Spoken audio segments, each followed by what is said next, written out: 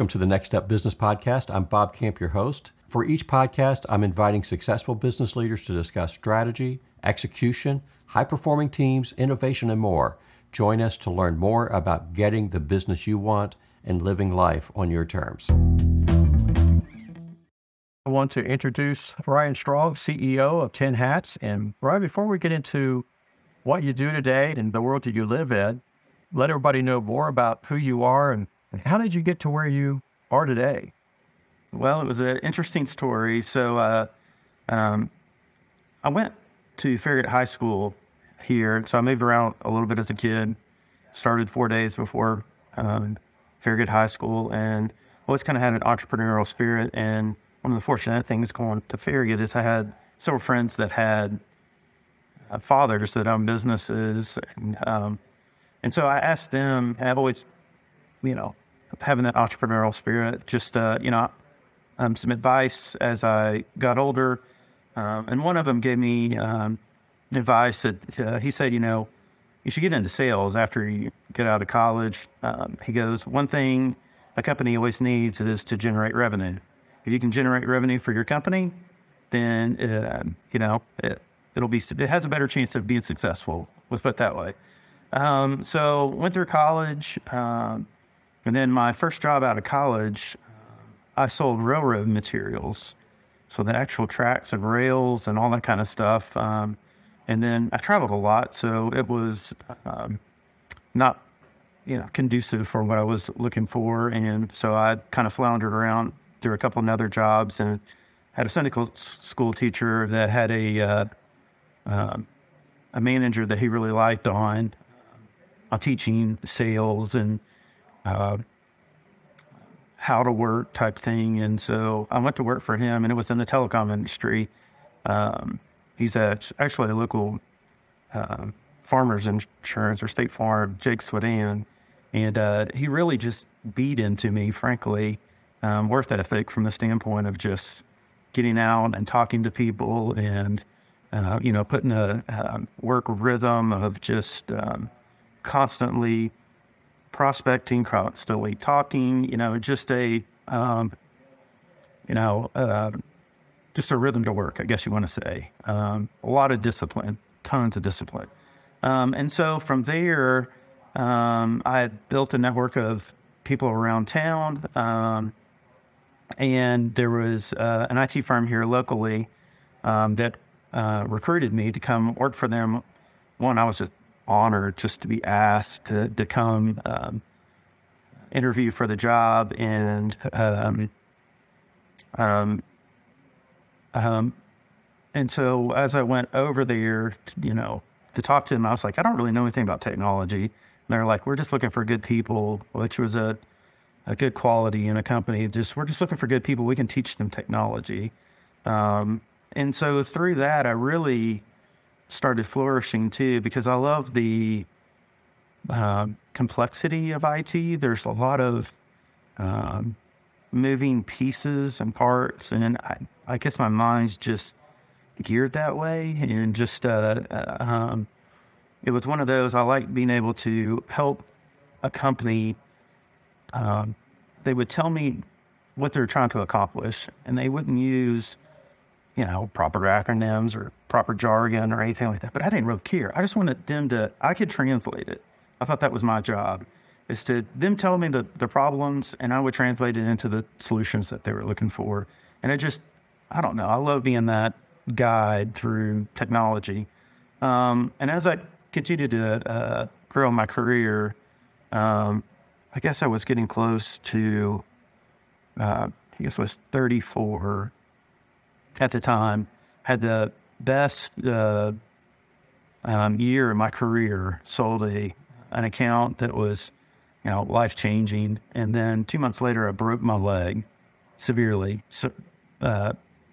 Surgery, plates and screws, all those kind of different things. And I would tell people while I was on all the heavy medication, I started thinking clearly. And I was going back, I was just ready for something new. I kind of ready for the next step. There wasn't really a path for me at the current employer. So I really just started hunting around for um, a new opportunity. Was it going to be a franchise or was it going to be, I really didn't want to do a startup. I was hoping, maybe there was some person going to retire and needed a succession plan or something like that. And so, but lo and behold, I started pitching a couple of software ideas that I had heard along my way at Claris and just started seeing really it was the sales. So is there a niche in the market for this software? And it was like in the construction industry. And in the construction industry, I had a friend, Chuck Witowski. He was kind of somewhat of a mentor, and he gave me some advice when I was pitching his ideas. He just said, he has an 80% rule. He's like, if 80% of the people you talk to are saying yes, they would buy it, you're on to something. Doesn't mean it's going to be good, but you're on to something. He's like, anything below that, throw it away and move on to something else, right? And so I started pitching this idea, and a third of the people enthusiastic about it. A third of them were like, man, and a third of them were like, we don't need that. So obviously it was a pretty bad idea, but I ended up in front of the county purchasing department. Hugh Holt was the purchasing director at the time. I was pitching the idea to him. His eyes glazed over, and I was like, what's your biggest problem? And he says, we don't have enough vendors bidding on our solicitations. And so it was a common database set that we need. And that conversation was the birth of Vendor Registry. Shai started up, had a partner, Chris Van Beek, and 11. Later, Ovosky helped me a lot with that company as well. Did that for 6.5 years. We grew that company to be one of the 6th largest public procurement softwares in the country. We had 500 governments using that, and something like 100,000 vendors that were using that platform. And then in 2020, it sold to a competitor. It was a great learning experience for Chris and I. They say that there was 3 things that you should get, you possibly can get out of a startup, and that's considered a success. You sell for multi-millions. You have an exit, and then you make some money. So we did 2 of those. And the third one, we were, lucky to get all our investors' money back. We got a little bit, but the learning experience really set me up for 10 hats. One of the things coming from sales role into vendor registry was we were very systematic at Claris, but I never really appreciated the systems that we had put in place. The accountability, all these different things of really running the business. I was a sales guy, right? So I was out there just hustling, terrible at paperwork, terrible at processes.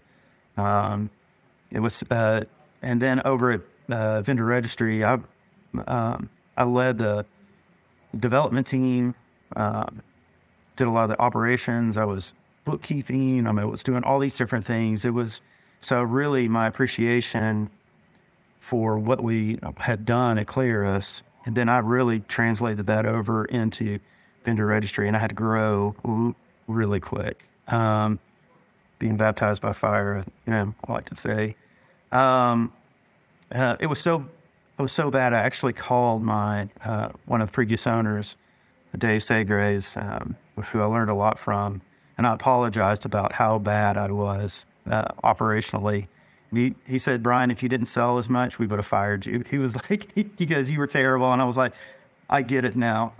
But through that process of growing Vendor Registry and just the discipline and the systems that we put in place and the methodology and all those kind of different things really prepared me to come over here between my background in IT and then also the systematic approach that we did that. Also, Claris sold the 2 owners. That was Claris got really big. I never asked them, but I would say that it probably got beyond their wildest dreams. And so they ended up selling to TechLinks. And then when the the company sold. It was owned out of different city. So culture changed. People started leaving. Got sold again. Culture changed. People left. And so there was a group of us that really went through that experience at Clarus that really desired to work together at some point. We thought it was a pipe dream. But this was an opportunity that, hey, I was looking at a different industry. They actually, when Tin Hats, SH Data Tech at the time, called me and they asked me if I wanted to come back. I said no. I was like, not interested in doing that again. You can't catch lightning in a bottle twice. And so through a series of conversations, one of them being that if we built a company back again, if I was to participate, I wanted to make sure that the company wasn't sold. And so Tin Hats is a wholly owned company by Covenant Health. And I asked the executives that were a part of that, I'm like, what's your plans to be with Tin Hats if you're with the company? And they're like, we don't know what selling is. We hold companies. This is Jim Vandersteeg, who's wonderful. He says, this is not our core business, but IT is core to our business. And so we can leverage Tin Hats, what they do out in the marketplace, serving the companies really well. And then with Covenant on the back end, if we can actually purchase things together, do contracts together, all these kind of different things, it could reduce the costs over in the healthcare system. That was just, I loved his vision of like what he was seeing. So that they didn't want to really meddle in the IT firm. They just wanted somebody to come in and just operate it along with the data center too. So we've got a first data center built in East Tennessee, or in the Knoxville area, in 20 years. So they just wanted somebody to operate it, to do it, to grow it. So they give me a lot of autonomy, lots of support, and we got to bring back a lot of our friends that we like to work with. So there was a third component too for me to come back. I tried this was I looked at the marketplace. One thing I saw was there was a lot of small IT firms, but there wasn't like an enterprise, like a locally owned, really large enterprise IT firm, which Clarus was known for. That's what we established ourselves. We work with really small companies. We bring the enterprise expertise down to the small companies instead of the small companies going up to the enterprise. It just doesn't quite work the opposite direction. And so those three things kind of really brought me back to this opportunity, and it's been fun. We've tripled in size in the last 2 years, both in revenue. We're about close to that in employees as well. So it's been a lot of fun. So that's kind of what led me here. I said, yeah. Long answer, sorry. No, that was good. It gives me a lot of mental notes here to go back to. One of the things you hit on was work ethic, which is a whole subject in itself. And how do we develop that? Because I think that is one of the critical aspects of any success, whether you decide to build houses or work in IT or run an organization or be the CEO, do a startup, or run a family business. The other piece that you brought up, I wanted to go back to, and that was listening to your customer and speaking to them in their language. I thought that was, not exactly what you said, but you made the comment was they weren't using all the acronyms. Well, they just know their business, they know their challenges and their needs. That's right. So what insight can you have for any CEO out there who has an organization that's customer facing? Because talked about processes and disciplines and doing the right things. What insights can you give around how that organization needs to operate? So, one thing I do is a lot of self-reflection and then a lot of perspective, right? Put yourself in that person's position and what would you want to hear? Whatever business that we're working with, they're experts at what they do, right? I could not step into their position and tell them how to operate their business or be an expert in their business. I'm an expert in mine, right? So I'm going to treat them from the same respect that I know my business really well. They know their business really well. So I'm going to communicate that way of like, you tell me in your words the best way to describe my business. I can translate that. It's the same thing with I'm talking to them. The words that I use talking to them about their business they aren't the right ones.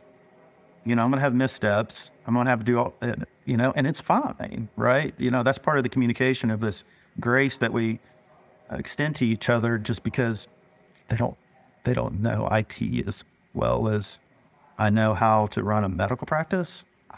I wouldn't know the first thing, right? So I think having a healthy perspective of what you're good at in your roles and what you can do, and also having a great respect for what they do in their position, put you on a level playing ground in just, different industries, frankly. Mm-hmm. As you said, there's no way I can know their business as well as they do. If they're using words that I don't understand, I need to ask. But I think, like you said, just being on a level playing ground, just being there, trying to, with the intention of serving their needs, but first you need to understand them. And that's the reason for the conversation. Yeah. Go back to the process and systems, because that's, having been one of those salespeople, I understand the value of process, but there's also that element, because there's two sides, right? There's this element of, we need to know what's going on so that we can better project and protect the business. And so it's really important to do that. But the other side of it too is, when you have a salesperson who outperforms, or salespeople who outperform, what do you do to change the process or give them freedom in the process? That's a really good question. So going back to processes and procedures, from just for a minute, it's you're setting it's like a playbook, right? If you're the easy football analogy, right? If everybody has a position, has a role, and we go to the playbook and quarterback hikes the ball, and if you're on offense or defense, it doesn't matter, right? Same things happen. Based on that play, you react in a certain way on the position that you do. If you don't have a good playbook and you don't have good expectations or, processes, if you're on offense, everybody just goes out for the ball, right? Well, that doesn't get you anywhere, right? You might, mistakenly or accidentally score, but it's not very efficient, right? So if everybody understands their role and what they do, then we can actually play together, and it's organized, and it's your outcomes are a lot better. So if you think about football in general, right? The best teams execute the best, pure and simple, right? And then if they execute better, they get better players because they know how to play better, right? So I mean, it's self-fulfilling on that. So going back to sales, right? It's understanding the person, I think, part of it. And so how do salespeople think? How do their roles act? Giving them the necessary process and procedures, and the things that they have to do. But if they know, and explaining to them why, right? Once you, even if somebody has to do a little bit more extra work, but they understand the why, they'll do it, because it affects the next person down the line, right? If you don't block, as a receiver, you receive the ball. But if it's a running play, you're blocking. So why if you understand why I have to block, even though that's not really, I like catching balls, right? So, it's one of those, like if I block that, the running back has a lot better chance of getting the ball down the field. And guess what? It might not exactly be the role that I like to play. It helps the team as a whole. So I think that from same thing with sales, right? Is like know their role. a receiver. I don't, what it is, but from time to time they have to block. And if they understand why, I think they're more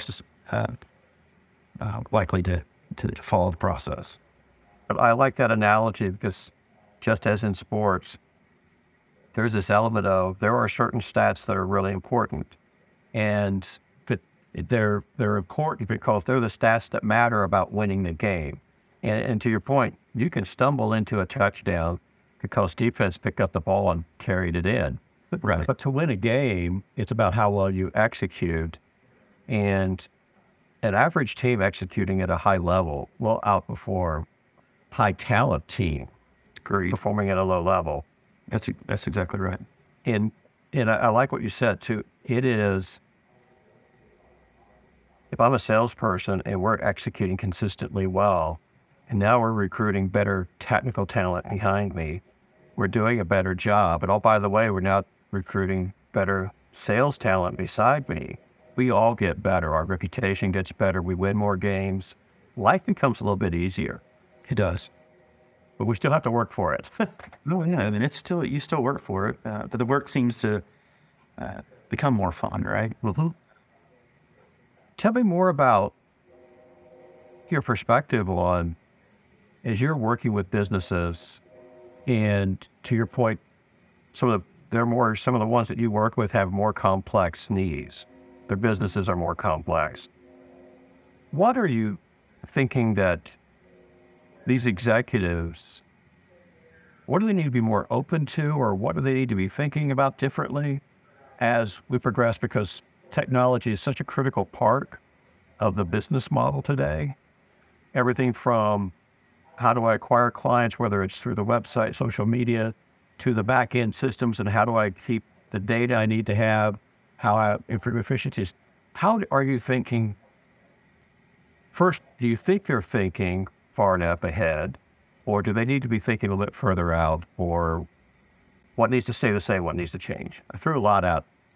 Yeah, that is a lot. No, that's good. I understand what you're saying too. So I think there's, we'll go back to the name 10 Hats real quick, just to give you an example.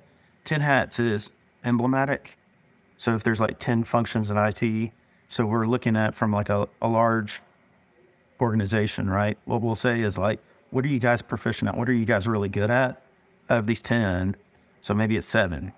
And so maybe we can help with those 3, offload those 3 so that you guys can be more effective, right? IT is quickly, arguably already there, become more of an operational aspect of the company. You have to have technology to operate the company, right? So what we're finding is also the larger organizations are looking for the IT talent to really help achieve operational goals. How do their end users use their softwares more effectively? What are the projects that they're put in place to really drive forward these objectives?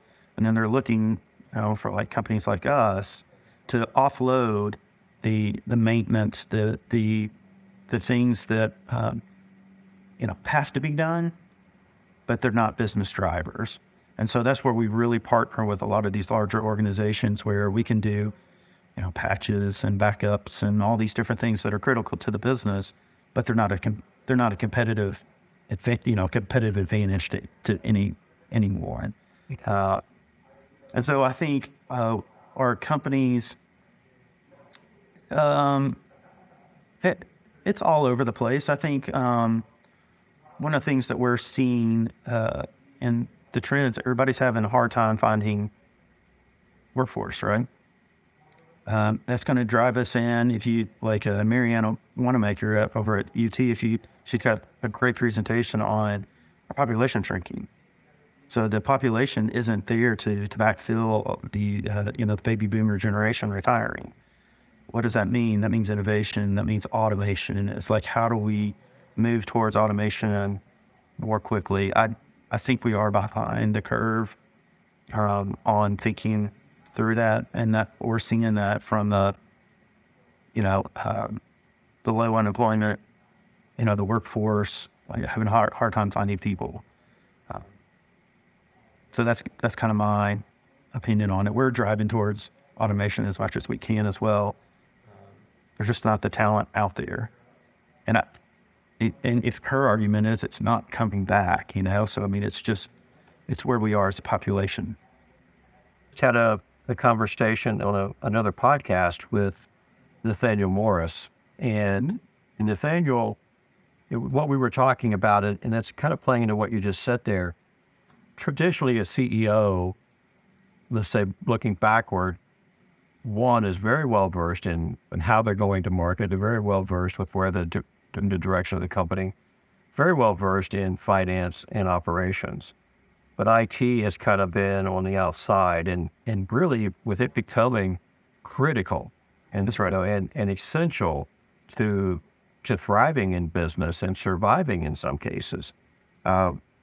There's this element of how do they partner with a CIO or a external partner to really have conversations so that there is that ability to broaden thinking, looking into the future, seeing how automation needs to play, or seeing how the new technologies that are coming out need to be incorporated into the business. And it's, at least from the conversation that we had, there was this element of there are a whole group of people who do that, but there are a lot who have, lack of better terms, habitual thinking or bias toward the way they've always done it, and it's a risk. It is a risk. And if you think about IT traditionally, right, who does it report to? It usually falls under the CFO. Why was that historically, right? That makes sense, right? What was the first automated system or kind of computer system that was put into a company? An accounting system, right? So the accountants got technology. And so, even today, most companies, IT falls under the CFO. I think we need to reconsider that from that standpoint, where it's actually transitioning to a more operational aspect, and there's systems that run the whole entire organization that are much larger than the accounting function. And so there's potentially a misalignment of where the IT reports to. Should that move to the CEO? There's a great argument to be made that as the company grows, there's the innovation of how to get there. Or is it the COO? I mean, the CFO still in some organizations. I mean, they're bright people too, but I don't know if it's kind of, it affects a larger part of the organization than it did before. If that makes sense. The mass is usually in the operations side, not in the accounting function. Well, and that's to that point. It's and think about the evolution. From, or I'll say the levels. We look at an accountant who's responsible for, doing the data, entering the data, right? Right. Looking at the data, massaging. Then you have the controller. That title has more been about compliance, making sure we do all the things we got to do, tax reporting and payroll, all the things that need to be done. Then you have the CFO, which is really charged with how do we leverage our assets in the business better? And so that conversation with a CEO is, okay, here's what we have, here's what we can leverage, here's some ideas. And so that conversation happens. And then to your point, is that element of how do we bring the chief technology person, CIO, and again, there's an evolution there. There's the technical piece, but there's that element that says, okay, how do we integrate better in the business, but how do we leverage those assets to help the business be more competitive or be more operationally efficient? The things that we need to do to survive and to thrive in the business. Right. And I think you had a really good point too, that the CEO is driving vision, right? The CFO is typically executing on that vision, and the CIO is falling out there. Should that CIO actually be helping the CEO drive the vision through technology advances? I mean, I think you made a great case for it. Yeah. It's and I don't own any of this. I learned this from people talking to people like you on these podcasts. So, but it is that element of the best vision, comes from knowing where your market's heading. That's really talking to your clients, talking about the changes, but also bringing in these ideas from your organization, because the people who are touching it, the people who are more aware of certain things, like you talked about earlier, this element of going to talk to your clients, they don't know your business as well as you do, and you don't know their business as well as they do. Well, it's the same thing with a CEO, a CFO, a CIO, a chief sales officer, whatever those roles are in a company. That's why those conversations are so important, because there's some ideas that sometimes get hidden because you're not having the conversation. Agreed. I mean, so vendor registry, perfect example. Public procurement, right? Guess how much public procurement experience I had before I started vendor registry? 0. All I did was sit with those purchasing officers and the vendor community and figured out what their process was and started putting things in place. I mean, really getting down and talking to the customer, really figuring out what it is, how do they run their process, and then automating it, right? So that was the whole premise of it too. And so, I mean, I think that's through our businesses too, is like having a firm or internally someone that can go, okay, we want to get here. Here's the end, right? Here's the total vision, and then work our way towards it. Yeah. Pretty neat. Yeah. Yeah, it's awesome. Before we close up here, I really want to really dig into your thinking as a CEO now, having been in these different roles. And you kind of played at that earlier. It was what you learned all these different places that really helps you in putting all these pieces together now. But now that you're the CEO and you've been there for a little while, one of the things that really stand out to you as being, here's what's critical about my role. I think there's a couple areas. One is vision. Where's the company going? We talked about that. And then 2, the focus of, like, some people call it, culture or whatnot. One of my big missions is really being a employee-focused company. And really in evaluating the talent. Who do we have on the talent? How do we bring those the right talent on board? But the whole idea is, like, if we have a really good place for people to work and we treat them really well and they feel a part of the team and their voices are heard, guess what? If we're treating them very well, guess what they do? They in turn and treat our customers well. And so it's just, there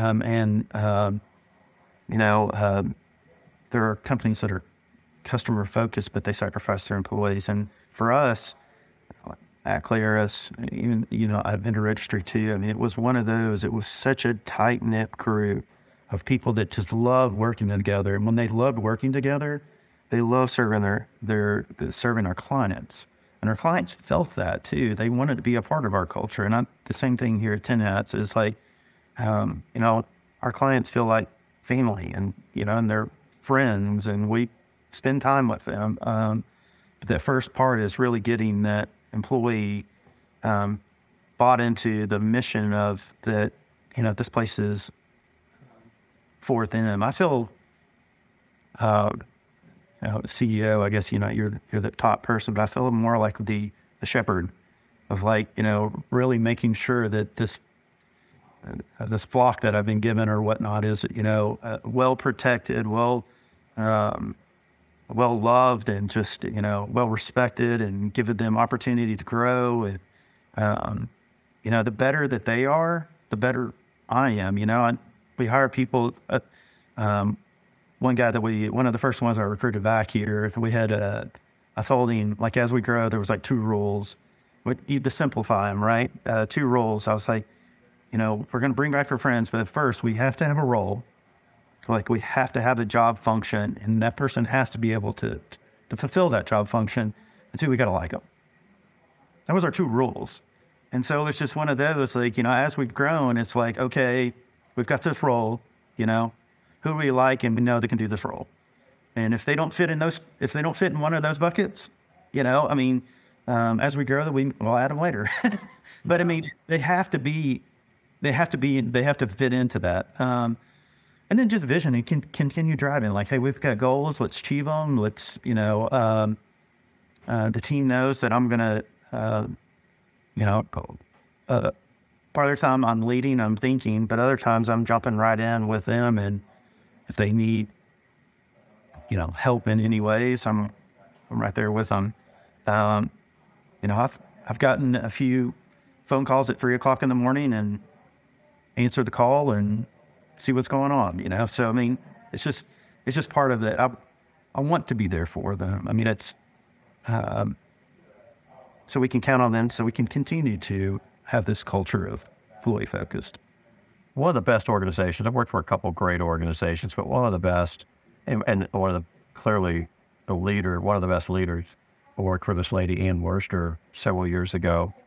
And during the 90s, we grew rapidly. But to your point, her philosophy was very simple. Take care of your clients, take care of the people. If we do those two things, it's amazing what we're going to achieve. And while she didn't say it exactly that way, that was clearly the message that we got. So there's a lot of attention given to, one, being transparent with our clients, with what we could do. If when there was a problem, stepping up to it immediately. Second, with regards to our employees, was, treat them as people, have conversations, let them know where we're going, what we're doing. And no hidden agendas. That was one of the elements. So I'll say was kind of underlying to all of that was no hidden agendas.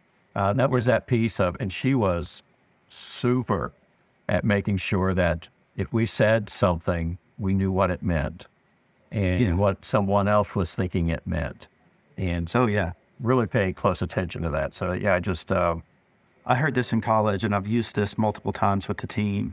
It's like when we have a core value, it's like understand and be understood. mm-hmm. And I tell them this whole thing is like, I heard this in college.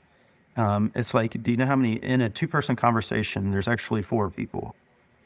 There's what you say and what you think you said, what the other person heard and what they think they heard. Now, if one of those 4 people in that conversation didn't get it right, then you had miscommunication. So I was like thinking, I use this analogy all the time of like, hey, just a 2-person conversation. You think, hey, communication is going to be easy. It's not as easy as you think. So always, we're always reiterating that, making sure that we, communicate as well as we possibly can.